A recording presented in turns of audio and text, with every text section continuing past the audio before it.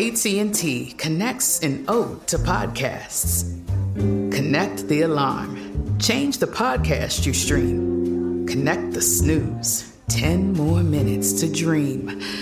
Connect the shower. Lather up with the news. Sports talk, comedians, or movie reviews.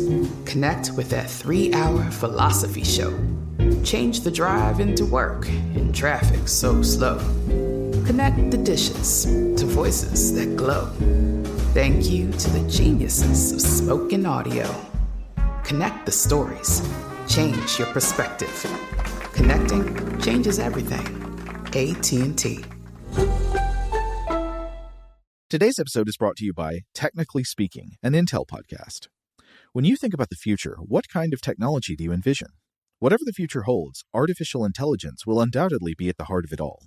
Join Graham Class as he hosts Season 2 of Technically Speaking, an Intel podcast, and hear from the minds transforming healthcare, retail, entertainment, personal computing, and more with the help of AI. Tune in every other Tuesday and explore the latest technology that's changing our world today and creating a more accessible tomorrow. Listen to Technically Speaking, an Intel podcast on the iHeartRadio app, Apple Podcasts, or wherever you get your podcasts. Okay, picture this. It's Friday afternoon when a thought hits you. I can spend another weekend doing the same old whatever, or I can hop into my all-new Hyundai Santa Fe and hit the road. With available H-Track all-wheel drive and 3-row seating, my whole family can head deep into the wild. Conquer the weekend in the all-new Hyundai Santa Fe. Visit HyundaiUSA.com or call 562-314-4603 for more details. Hyundai, there's joy in every journey. Today's episode is brought to you by Visible. The future of wireless is here, and it's transparent. Switch to Visible, the wireless company that makes wireless visible. Get a one-line plan with unlimited 5G data powered by Verizon, just $25 a month, every month, taxes and fees included. No hidden fees, no surprises, no, really. What are you waiting for? Get with the times and switch to Visible at Visible.com. Monthly rate on the Visible plan for data management practices and additional terms, visit Visible.com. Welcome to Stuff to Blow Your Mind, a production of iHeartRadio.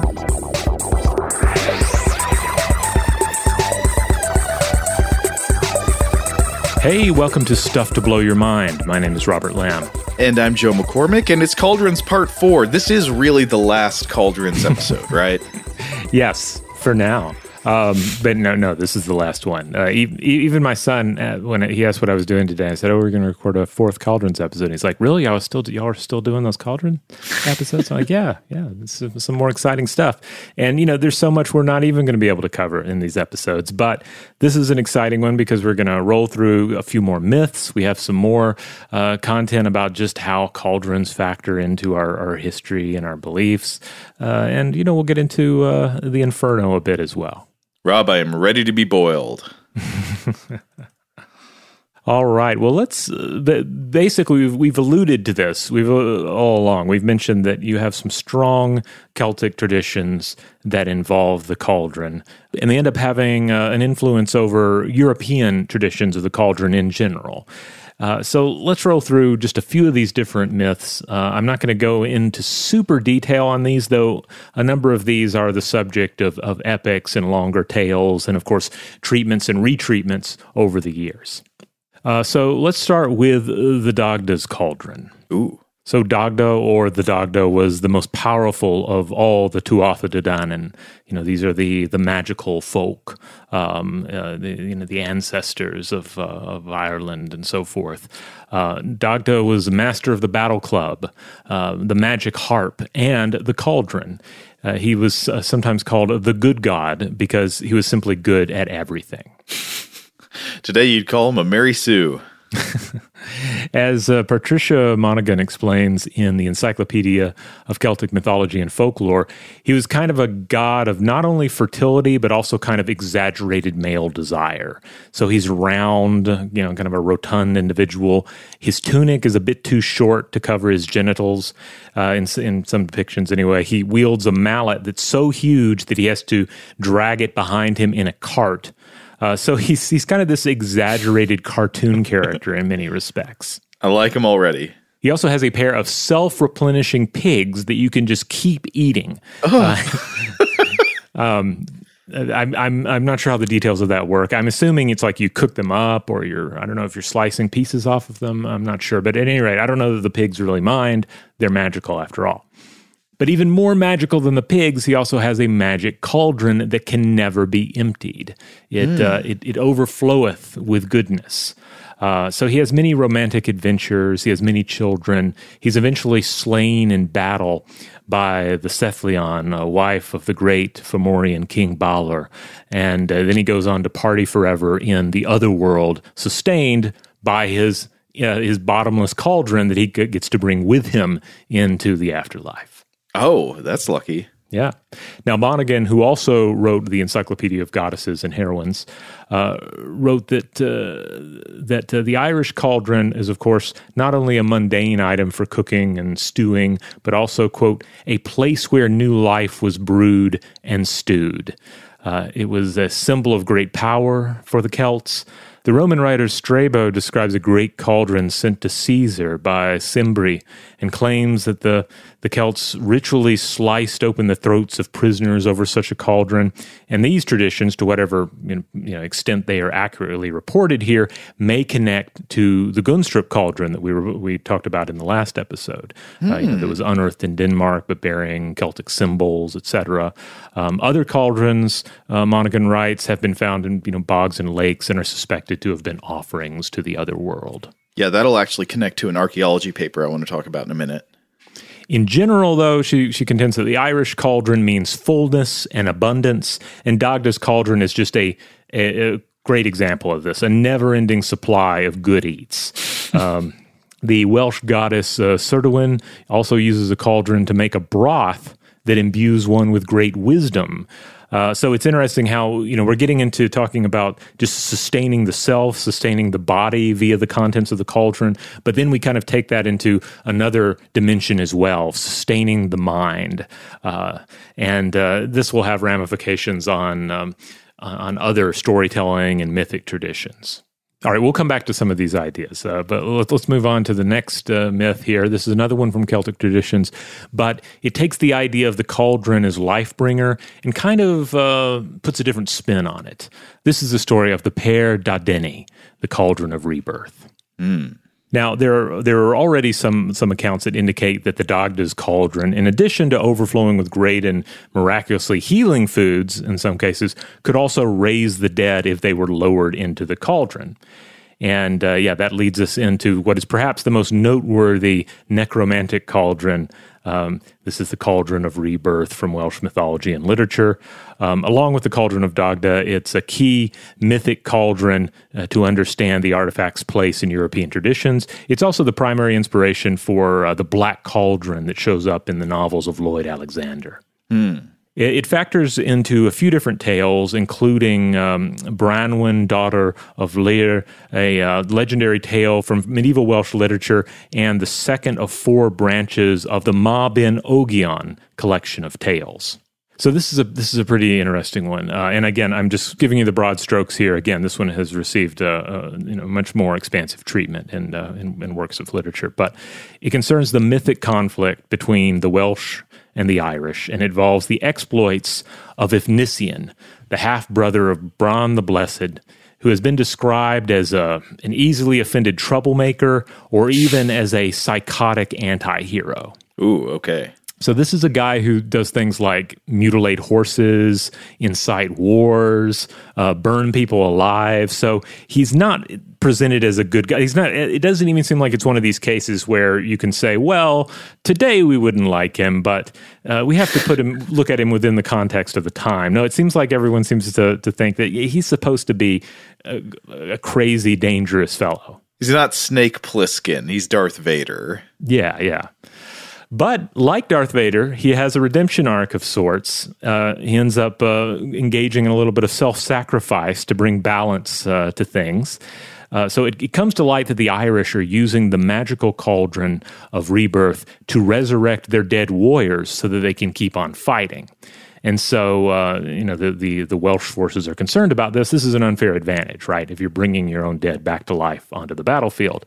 So what does Efnisien do? Well, he hides himself among the enemy Irish dead.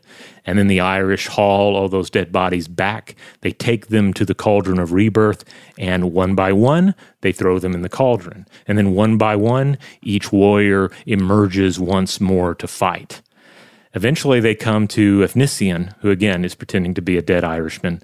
They throw him into the cauldron alive, and this seems to sort of short-circuit everything. The cauldron is not designed or made; it does not exist to resurrect the living. It totally just screws up everything, and somehow Efnisien is then able to destroy the cauldron from within. But in doing so, not only does he shatter the cauldron, but he dies in the process. Oh. And there's some wonderful illustrations of this. I want more detail here. Did he know that was going to happen to him, or what did he expect was going to, did it not cross his mind that, oh yeah, I can't be resurrected because I'm not dead yet? I think he knew. I mean, otherwise it's not that. I mean, the self-sacrifice is diminished if he doesn't know that this is probably going to destroy him. So I think the general vibe is that, he knows that this will be the end, but it's the only way to stop the cauldron of rebirth. Okay. So he's not just being like, dude, I'd love to be resurrected from the dead. No. All right, I'm going to run through a few other cauldrons of note. There's the cauldron of Drinwich the Giant. In medieval Welsh tradition, there are 13 treasures of the island of Britain, entailing various horns and chariots, knives, rings, and more. But there's also a cauldron owned by the giant Drinwich, which can tell brave men from cowards, because it will not boil meat for a coward, but will quickly boil meat for a brave man. Now, I'm not sure if there was a vegetarian option, but basically it's said to just be massive enough to cook an entire wedding feast within. It eventually falls into the possession of King Arthur in some tellings. But yeah, I guess it's like if you're not sure if somebody is brave or cowardly, you just have them bring forth their chicken cutlets, throw them into the cauldron here, and see what happens. Here's another one where I wonder about the mechanics of exactly what that means. So you put the meat in. Does it mean if you're a coward, the water won't come to a boil? Or does it mean even if it boils, the meat won't get tender? I don't know. I'm just imagining it like, okay, you put the meat in and maybe the water looks like it's boiling, but the meat's not cooking. You just got some raw chicken cutlets in there just bobbing around. Well, it reminds me of those stories of people up on mountaintops trying to cook food, like boiling potatoes in a pot on Mount Everest, where your potatoes don't get cooked because when you go higher and higher into the atmosphere, the boiling point of water goes down. So you can be there boiling a pot on the stove, and it is actually boiling, like it's bubbling and turning into steam, but the boiling point is so low that the water is actually not hot enough to cook your food. So you can boil potatoes at the top of a mountain for a long time, take them out, and they're basically still raw. Mm. Yeah, I don't have an answer for that, but it does make me wonder to what extent, like experiences with different altitudes and attempts to boil stuff in a cauldron, how that might affect this. Because they would clearly notice. You would know that, here it seems to take longer to cook our food. Why might that be? I haven't done the math. I don't know if there are peaks in Britain high enough for that to happen. I'm not sure, maybe. Though perhaps word of this had traveled. Who knows? Let's see. Here's another cauldron. This one comes from Norse mythology. Hymir is a giant and the father of two Aesir gods. According to Carol Rose, he was said to live on the eastern edge of the universe and had a brewing pot or a cauldron so large that the heavens could fit inside it. So we alluded to something like this earlier in one of the other episodes about the cauldron becomes kind of like a model, a technological model for the cosmos itself. Mm-hmm. And here we have a cauldron so vast that the universe itself fits inside it. Where is the cauldron? Well, you're thinking too hard about this myth, or maybe you're not. I mean, maybe that's ultimately kind of the goal of one of these stories, is to sort of give you a real head spinner about the nature of the universe. So that's the cauldron itself, but there are some stories attached to it. Okay. So at one point, the gods decide they're going to have a great feast, but they need some sort of vessel to put all the mead that they're going to drink. And they're the gods; they can drink a lot of mead. So they send Thor to borrow Hymir's brewing cauldron. So Thor shows up, and Hymir says, "No, you can't borrow this." But they start discussing it, and they agree, well, let's settle this. We'll have a fishing contest. And there are apparently many different versions of what follows next. In one version, Hymir uses 2 bulls as bait and then catches 2 whales. But then Thor, not to be outdone, catches the Midgardsorm itself, the world serpent. In some versions, the results are inconclusive or they're disputed, so they move on to a drinking contest after the fishing contest. And in some tales, Thor wins and takes the vessel with him, or finally just steals it, and Hymir chases after him with an army of giants, and Thor has to smite all of them with his hammer. But at any rate, Thor usually ends up with the cauldron, and the cauldron's power, again, is that it's just super big. Shout out to Astapro for sponsoring this episode and providing us with free samples. Rob, as the local host with allergies here, they sent you some of their nasal spray to treat your allergies. What was your experience like? Yeah, that's right. I always wrestle with the pollen a bit when it rolls in during the spring, so they sent me the little nasal spray. I tried out the product, and yeah, it sure did help me get on top of my symptoms for the day. And it's so fast-acting, it was already kicking in before I left the house. Astapro is a first-of-its-kind nasal allergy spray. It's the fastest 24-hour over-the-counter allergy spray. It starts working in 30 minutes, while other allergy sprays take hours. Astapro is the first and only 24-hour steroid-free allergy spray. Astapro delivers full prescription-strength indoor and outdoor allergy relief from nasal congestion, runny and itchy nose, and sneezing. Get fast-acting nasal allergy symptom relief with Astapro. Go to astaproallergy.com for a discount so you can get Astapro and go today. ASTEPRO allergy.com. Astapro and go. Use as directed for relief of nasal congestion, runny nose, sneezing, and itchy nose due to allergies. Today's episode is brought to you by eBay. eBay Motors is here for the ride. Remember when you first saw the potential? And then, through some elbow grease, fresh installs, and a whole lot of love, you transformed 100,000 miles and a body full of rust into a drive that's all your own. Look to your left. Look to your right. It's official. No one's got a ride like this. There's nothing else that sounds like, feels like, or looks like the set of wheels in your garage. With over 122 million parts, you can make sure your number one ride or die stays running smoothly, so there's no limit to how far you can take it. Brake kits, turbochargers, engines, exhaust kits, roof racks, LED headlights, bumpers, whatever your baby needs, eBay Motors has it. And with eBay Guaranteed Fit, it's guaranteed to fit your ride the first time, every time, or your money back. Plus, at these prices, well, you're burning rubber, not cash. Keep your ride or die alive at ebaymotors.com. Eligible items only. Exclusions apply. Today's episode is brought to you by Technically Speaking, an Intel podcast.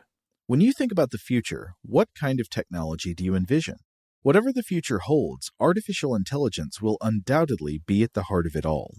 Join Graham Class as he hosts Season 2 of Technically Speaking, an Intel podcast from Ruby Studio in partnership with Intel. Explore the future of technology that's rapidly evolving our world today with the help of AI. There's still so much work and research needed to fully understand the power and potential of AI, and Intel is at the forefront of implementing AI in revolutionary technology that's changing the world we live in for the better. In each episode, Graham interviews the minds transforming medicine and healthcare, retail, entertainment, personal computing, and more while pioneering new uses for AI in these spaces. Tune in every other Tuesday and explore the latest technology that's changing our world today and creating a more accessible tomorrow. Listen to Technically Speaking, an Intel podcast on the iHeartRadio app, Apple Podcasts, or wherever you get your podcasts.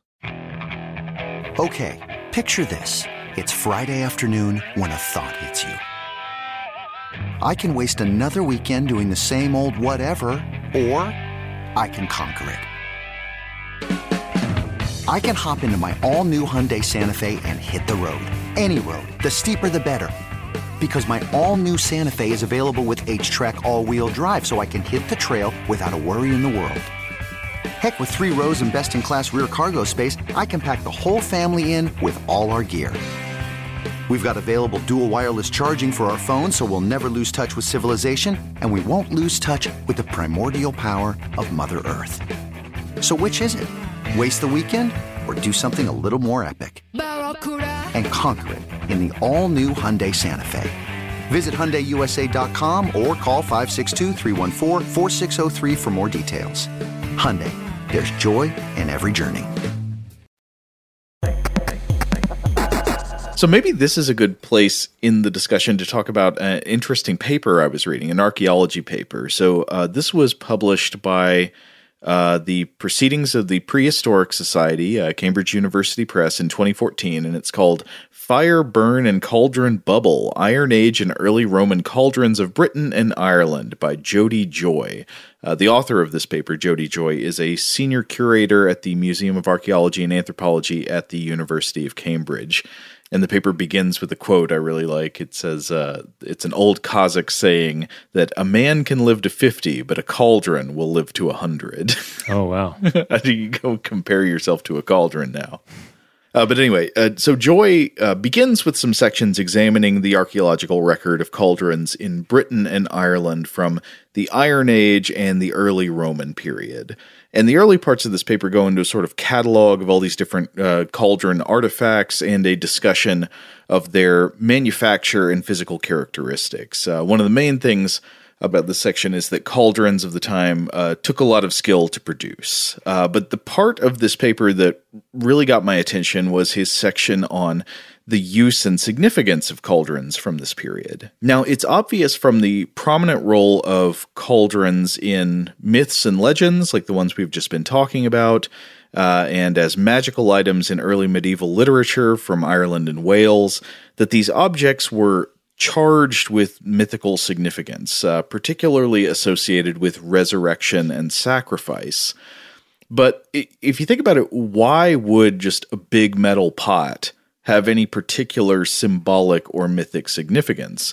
Now, Rob, we've already talked about some ideas we've had on that maybe it has something to do with the way that cauldrons transform foods when you cook them, though, of course, that's true of smaller pots as well. You know, cooking transforms, and thus it maybe is symbolic of transformation in some way. But there are other ways that they could acquire magical significance as well. And Joy argues that some of the significance might be related to how these objects were actually used and their role in the culture of Iron Age Britain and Ireland. So how were they used?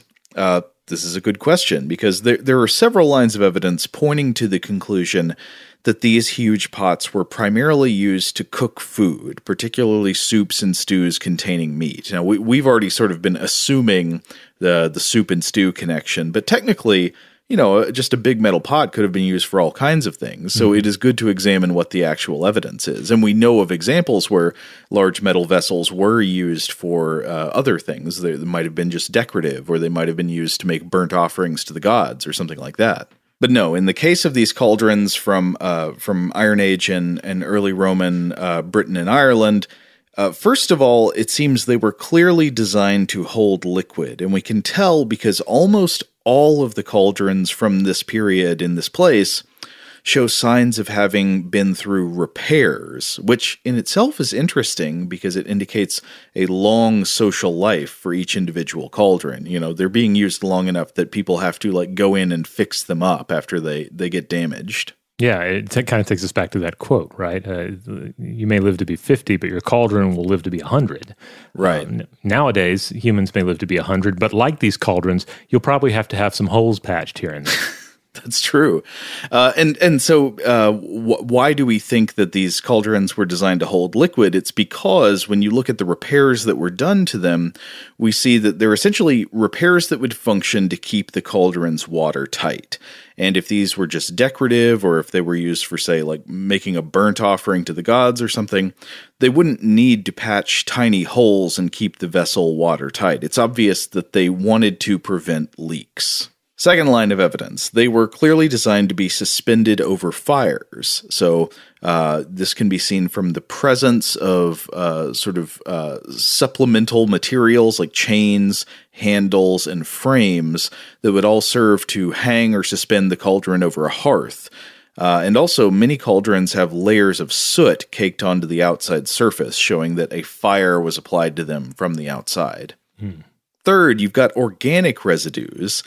Few artifacts from this period, for example, a group known as the Chiseldon cauldrons, have been sampled for organic residues on the inner surfaces, and chemical analyses indicate the presence of animal fats, which points to soups or stews containing meat.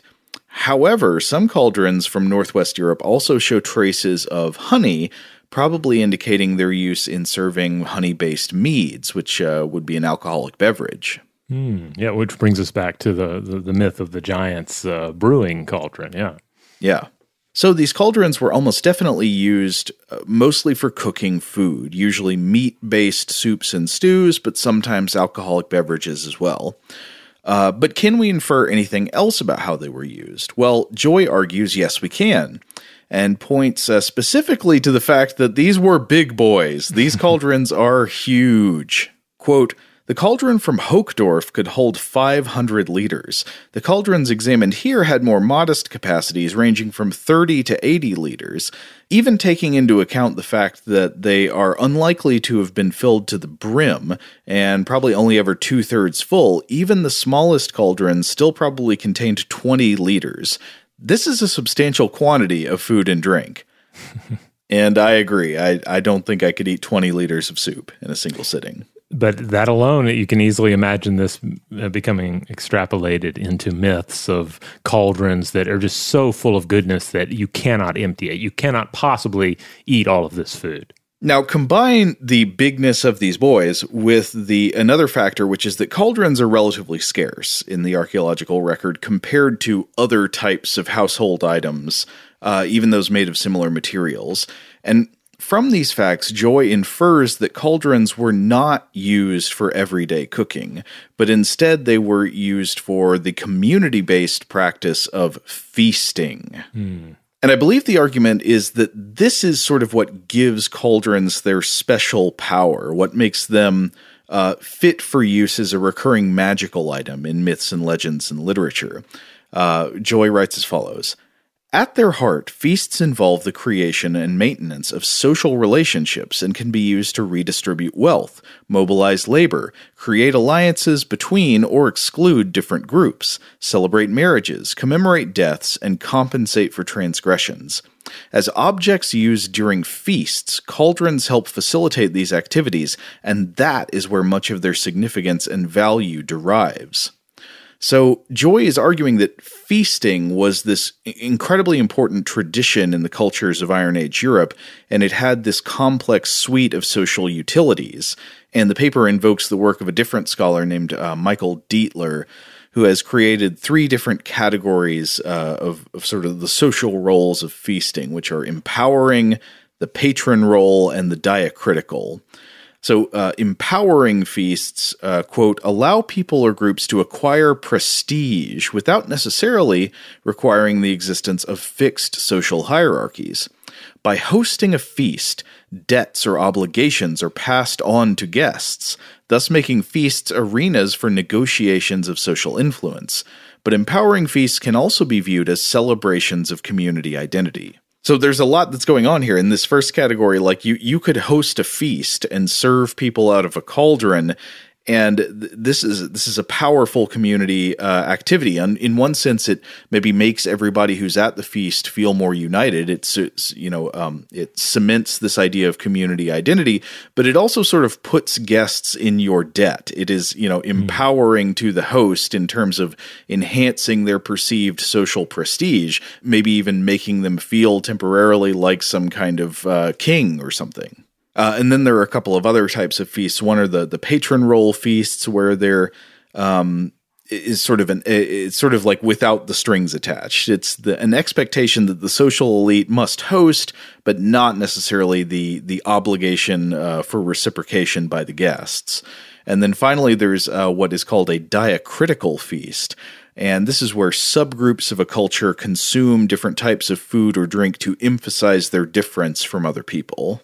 Interesting. I mean, I don't know if this is a useful exercise, but I can't help but try and take these categories and apply them to modern communal feasting situations. Like, I do feel like the patron role feast does sound a lot like the office Christmas party, where it's kind of expected that the boss powers will provide you with some sort of a food or some sort of wine from plastic cups at least. But it doesn't mean that we need to host the next feast for our bosses.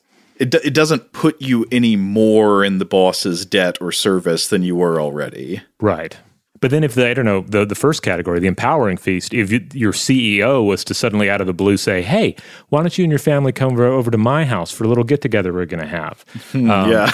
You wonder what they're going to hit you up for. Yeah. Yeah, that might be some sort of situation where there are strings attached. I'm not sure exactly how best to apply the diacritical one, because I don't know exactly to what extent that would apply to religious rituals, like say like Christian communion or things like that. I mean, that's where my brain went, but maybe that doesn't really apply. I'm not sure. It does make me wonder, I don't know, they're like eggnog people and non-eggnog people. And I wonder if, that's going nowhere. Yeah. The only thing that comes to mind is potluck for some reason. Like I'm imagining different people bringing their different dishes. And I may be missing the mark on this. I don't know if that really serves to emphasize difference. This may just be a sort of a category that doesn't really show up in American culture today. Maybe it's the food court at the mall. Celebration of differences. Everybody can get what they want. You don't have to like the other person's food. It's just about whatever you eat. Maybe not. Does that emphasize your difference? I don't know. Well, okay. Is there anything more divisive than the mall food court? I don't know. I have vivid memories of walking through my mall food court when I was a kid, because there was a Japanese place where they would have somebody out with a tray handing out little bites of chicken teriyaki, and it was so delicious. They would, oh man. Sometimes I would walk by multiple times. But anyway, so to come back to the idea of like the magic power infusing the cauldron as a symbol being in some way related to the role of cauldrons in feasting traditions, it strikes me that in many ways the cauldron could be seen as a symbol kind of like a crown with this view, because it's symbolic of power over the social order, of like possessing the kind of the wealth and abundance that you can freely give out to others by hosting a feast. But also being symbolic of the ties that bind a community. Another thing that this paper highlights is the way that cauldrons are often apparently deposited intact in some deliberate, perhaps ritual manner in the ground or in the water. They're sort of buried, seemingly given as offerings to gods or to ancestors. This would be, though it's sort of confusing because there were some people saying it's not a cauldron, but this was the case with the Gundestrup cauldron, right? That it was apparently deliberately deposited in the bog. This also appears to be something that happens with things that are definitely actually cauldrons used for cooking. And Joy makes a connection between this kind of ritual use and the use of the cauldron in feasting, saying, quote, "The use of cauldrons as receptacles for symbolic foodstuffs is drawn upon in deposition, and they are instead used as containers for another kind of offering, this time to deities or ancestors rather than attendees at feasts." So at the end, Joy summarizes and says, yeah, probably a major reason why cauldrons are such a respected and fearsome magical object in all these stories is that they are socially powerful objects. They represent social power, and they're used in powerful social customs, mainly feasting, because feasting is something that establishes hierarchies, that is used as expressions of individual power, or used to strengthen the identity of a community. And it's interesting how this seems to apply rather broadly. Like this could have been a quotation from any of the papers we were looking at concerning cauldrons in Eastern traditions as well. Mm-hmm. The idea that like the cauldron is a thing that can produce a massive quantity of food. It can be used to make a sacrifice. It is a symbol of power. Those who possess the cauldron, it means something. It stands for something. I mean, I'm trying to think how this compares to modern things. Like, what's a type of serving vessel or some type of food related thing that you wouldn't really use just for you and your own household? You only break out to like when you're hosting a party. I guess maybe a punch bowl, or maybe a fondue set or something like that. These other things that would serve a similar function. They're like an object that symbolizes your power to host. Yeah. I guess you could also get into the whole realm of like the fine china, the good silverware, and so forth, which is kind of the cauldronization of your entire dining room, I guess. I mean, sometimes that is part of it. It's like it's the special dining room, the place where we don't normally eat dinner, but this is a special event. Today's episode is brought to you by eBay. eBay Motors is here for the ride. Remember when you first saw the potential? And then, through some elbow grease, fresh installs, and a whole lot of love, you transformed 100,000 miles and a body full of rust into a drive that's all your own. Look to your left. Look to your right. It's official. No one's got a ride like this. There's nothing else that sounds like, feels like, or looks like the set of wheels in your garage. With over 122 million parts, you can make sure your number one ride or die stays running smoothly, so there's no limit to how far you can take it. Brake kits, turbochargers, engines, exhaust kits, roof racks, LED headlights, bumpers, whatever your baby needs, eBay Motors has it. And with eBay Guaranteed Fit, it's guaranteed to fit your ride the first time, every time, or your money back. Plus, at these prices, well, you're burning rubber, not cash. Keep your ride or die alive at ebaymotors.com. Eligible items only. Exclusions apply. Today's episode is brought to you by Technically Speaking, an Intel podcast. When you think about the future, what kind of technology do you envision? Whatever the future holds, artificial intelligence will undoubtedly be at the heart of it all. Join Graham Class as he hosts Season 2 of Technically Speaking, an Intel podcast from Ruby Studio in partnership with Intel. Explore the future of technology that's rapidly evolving our world today with the help of AI. There's still so much work and research needed to fully understand the power and potential of AI, and Intel is at the forefront of implementing AI in revolutionary technology that's changing the world we live in for the better. In each episode, Graham interviews the minds transforming medicine and healthcare, retail, entertainment, personal computing, and more while pioneering new uses for AI in these spaces. Tune in every other Tuesday and explore the latest technology that's changing our world today and creating a more accessible tomorrow. Listen to Technically Speaking, an Intel podcast on the iHeartRadio app, Apple Podcasts, or wherever you get your podcasts. Okay, picture this. It's Friday afternoon when a thought hits you. I can waste another weekend doing the same old whatever, or I can conquer it. I can hop into my all-new Hyundai Santa Fe and hit the road. Any road. The steeper, the better. Because my all-new Santa Fe is available with H-Track all-wheel drive, so I can hit the trail without a worry in the world. Heck, with 3 rows and best-in-class rear cargo space, I can pack the whole family in with all our gear. We've got available dual wireless charging for our phones, so we'll never lose touch with civilization, and we won't lose touch with the primordial power of Mother Earth. So which is it? Waste the weekend or do something a little more epic? And conquer it in the all-new Hyundai Santa Fe. Visit HyundaiUSA.com or call 562-314-4603 for more details. Hyundai, there's joy in every journey. Today Today I'm going to give you some straightforward advice on how to deal with naughty kids. How about instead of timeouts, time-ins? Time for you to start paying some bills. I'm JB Smoove, and that was a full episode of my new podcast, Straightforward, inspired by guaranteed straightforward pricing from AT&T Fiber. Get what you want without the complicated. AT&T Fiber, live like a gigillionaire. Available wherever you get your podcasts. Limited availability in select areas. Visit AT&T.com/hypergig for details. So at this point, we're going to finally come around to something that a number of you may have been thinking about, and that is the Holy Grail. So given all of these associations with cauldrons and rebirth, it's notable that connections have certainly been made between pre-Christian traditions of sacred cauldrons and the medieval legacy of the literary concept of the Holy Grail. The Grail, after all, is not a product of biblical texts, but rather emerges during the medieval period, with our earliest mention of it coming from a work by Chrétien de Troyes, a 12th century French poet. It's thought that the concept of the Holy Grail, the goblet which collects the blood of Christ, is a combination of pre-existing cauldron traditions and the rite of the Eucharist, while generally depicted as a cup, especially in more modern renditions. This is the thing you're going to see Indiana Jones holding. This is what you're going to see in the clouds in Monty Python and the Holy Grail.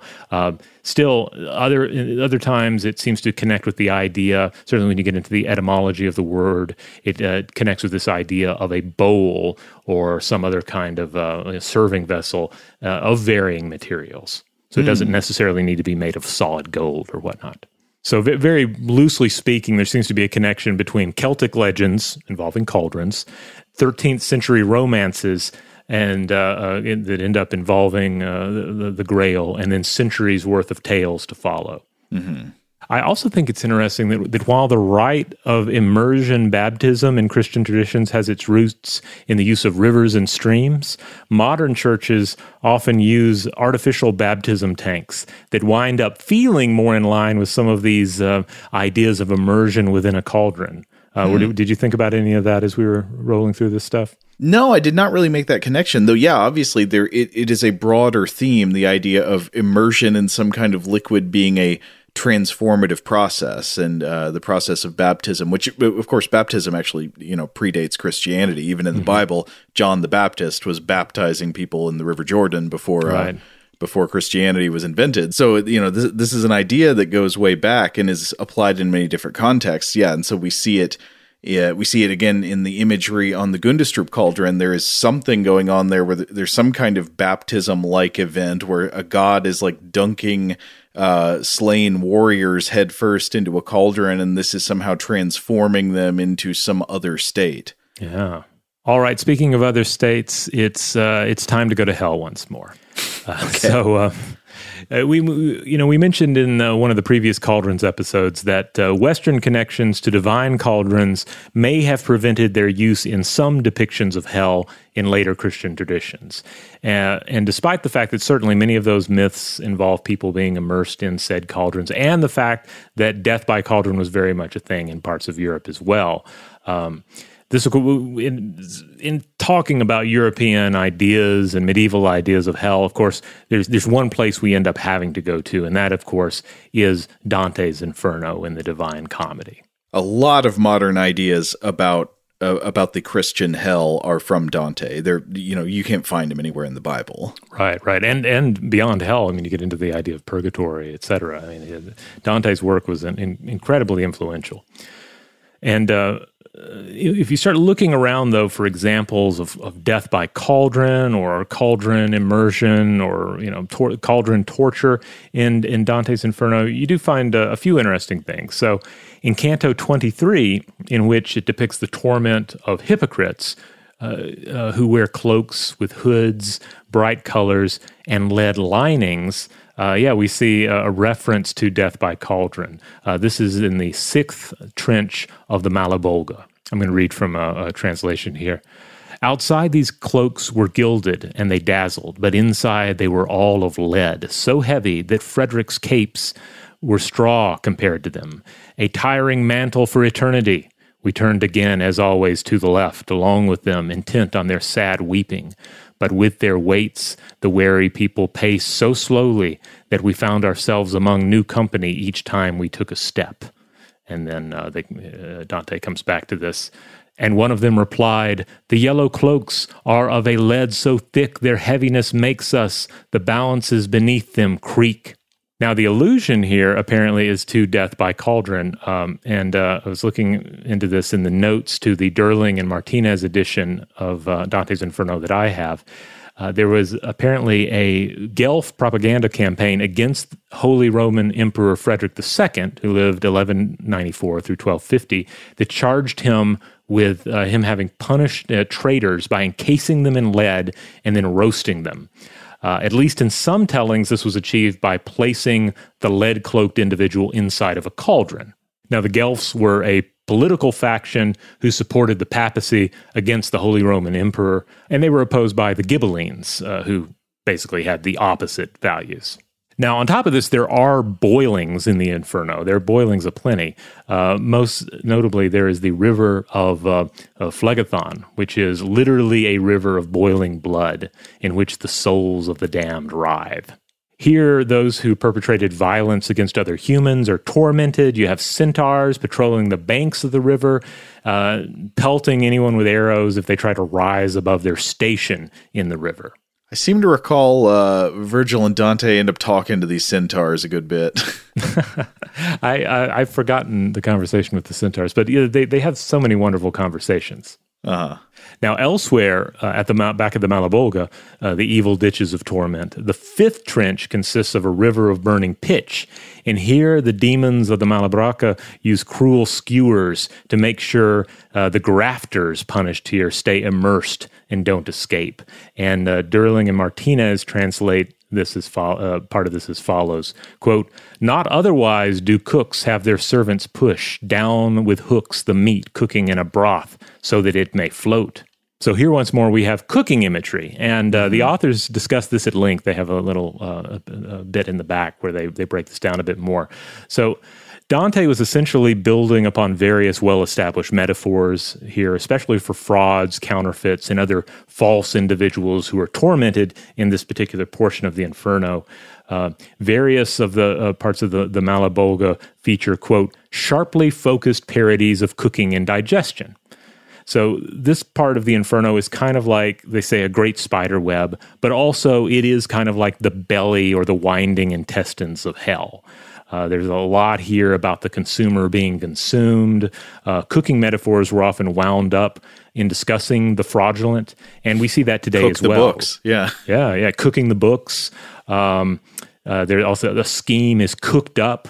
If we're tricked into following it, we're eating it up, or we're being fed a lie or fed a con, that sort of thing. Yeah. So Dante, as always, is painting with a number of palettes here, but touches on various elements that we've discussed already in this series. Cooking as digestion, cooking as transformation, cooking as torment. There are also various depictions of hell outside of Dante's work, of hell as a cauldron, though, of course, Dante's layout for the Inferno is far more complex than that, not geared around a single technological metaphor, but a larger mix of influences and allusions. You can't tie Dante down and just ask him to compare all of hell to just one thing. That's not the game he's playing. Though, of course, Christian hell and Dante's version of it in Inferno, we have to remind ourselves this is not a transformative realm like we see in Eastern traditions of hell, where it's about the soul being transformed into something else. No, it doesn't even, these versions of hell don't even accomplish transformation via annihilation. Now, certainly within the Divine Comedy, you get into purgatory, and that is about transformation. And certainly that concept, the concept of purgatory that we see within the Divine Comedy, has more in common with Eastern traditions of the afterlife. Yeah. Anyway, still on top of this, there are certainly visual and literary depictions of hell cauldrons in Christian and European traditions. I don't imagine you could keep them out of hell if you wanted to. Even if you have say again, like a Celtic tradition in the background in which the cauldron seems a little too holy and a little too special to be a part of some sort of delirious hell painting, somebody is going to be like, oh, but what if you were cooked in a soup? Or how about that guy that we boiled last week for making fraudulent coins? The idea is going to worm its way in there. There's no way you're going to keep that image out of your imagined afterlife. None of this hell imagery really seems to have anything to do with hosting or feasting, does it? No, but I mean, it does have a lot to do with eating and digestion. So, yeah. I mean, everything's seated at the same table one way or another here. I'm still thinking about modern analogies for the cauldron as a symbol of hosting power. So I said the punch bowl earlier, maybe the fondue set if it was the 70s or 80s, whenever that was. Mm-hmm. But the one that just came to me is like the really nice smoker, Oh yeah, the big green ones and so forth. Yeah. Yeah. I'm going to host a barbecue and look at all the meat I can make. Oh yeah. Big grills in general. Yeah, I think totally. A really nice charcoal grill or gas grill is very much in keeping with the tradition of the cauldron. And I mean, the idea of a low country boil or variations of the low country boil, in which you essentially you have a cauldron and you're going to cook up a whole bunch of shrimp and a few veggies and so forth. That's very much in the tradition. Spill it all out on the table and let's all have a feast. I don't know that would really be a special pot, but I mean, just sometimes when we're talking about special, we could be talking about an ornate vessel, but sometimes it's just the fact that it is large. I have a pot large enough to create a low country boil. That's in and of itself is impressive. You got family in Louisiana, right? Or do you? Down in that area, yes, southern Mississippi. Yeah. Okay. You do crawfish boils, or have you done that? Oh yeah. So basically, a big metal cauldron in the front yard with a gas flame underneath it, cooking up a bunch of shrimp. Some older man scolding you for not sucking the heads, telling you got to suck the heads. That experience. That's what they say. Yeah, with the crawdads, the mud bugs. Okay, I think maybe we're done. Yeah, but I mean, obviously, we'd love to hear from everyone out there about certainly this question, like the special thing in your household or a household you grew up in, or just a cultural tradition surrounding you. Like, what is your version of the sacred cauldron, the sacred vessel for feasts? What is the dish that is central to your experiences that matches up with all of this? We'd love to hear your thoughts on that, about anything that we've discussed in these 4 episodes on the cauldron. So we'll be back next time with something new, something non-cauldron related. So we hope you'll join us. Core episodes of Stuff to Blow Your Mind air on Tuesdays and Thursdays in the Stuff to Blow Your Mind podcast feed. On Mondays, we usually do a listener mail episode. On Wednesdays, we usually do a short form artifact or monster fact episode. And on Fridays, we do Weird House Cinema. That's our time to set aside most serious concerns and just talk about a strange film. Huge thanks, as always, to our excellent audio producer, Seth Nicholas Johnson. If you would like to get in touch with us with feedback on this episode or any other, to suggest a topic for the future, or just to say hello, you can email us at contact@stufftoblowyourmind.com. Stuff to Blow Your Mind is a production of iHeartRadio. For more podcasts from iHeartRadio, visit the iHeartRadio app, Apple Podcasts, or wherever you listen to your favorite shows.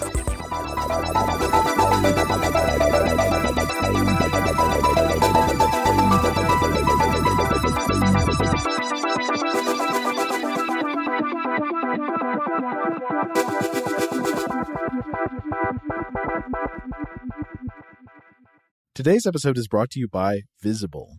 The future of wireless is here, and it's transparent. Switch to Visible, the wireless company that makes wireless visible. Get a one-line plan with unlimited 5G data powered by Verizon, just $25 a month, every month, taxes and fees included. No hidden fees, no surprises, no, really. What are you waiting for? Get with the times and switch to Visible at Visible.com. Monthly rate on the Visible plan. For data management practices and additional terms, visit Visible.com. Rev up your thrills this summer at Cedar Point on the all-new Top Thrill 2. Drive the sky on the world's tallest and fastest triple-launch vertical speedway. And now, for a limited time, get more Cedar Point fun for less with our limited time bundle for just $49.99. Get admission, parking, and all-day drinks for one low price. But you better hurry, because this bundle won't last long. Save now at cedarpoint.com. This is Malcolm Gladwell from Revisionist History. eBay Motors is here for the ride. With some elbow grease, fresh installs, and a whole lot of love, you transformed 100,000 miles and a body full of rust into a drive that's all your own. Brake kits, LED headlights, whatever you need, eBay Motors has it. And with eBay Guaranteed Fit, it's guaranteed to fit your ride the first time, every time, or your money back. Plus, at these prices, you're burning rubber, not cash. Keep your ride or die alive at ebaymotors.com. Eligible items only. Exclusions apply. Are you looking for the perfect move-in ready home this spring season? Now's the time to buy at Fisher Homes. For a limited time only, enjoy below-market interest rates starting at 5.375% APR, 6.139% APR. With these exclusive lower rates, you can save hundreds on a move-in ready home and start enjoying the benefits of homeownership even faster. Schedule your personal tour with one of our new home specialists at FisherHomes.com and make this spring the season you find your perfect home sweet home. Financing provided by Victory Mortgage, LLC, NMLS 461249, Equal Housing Lender.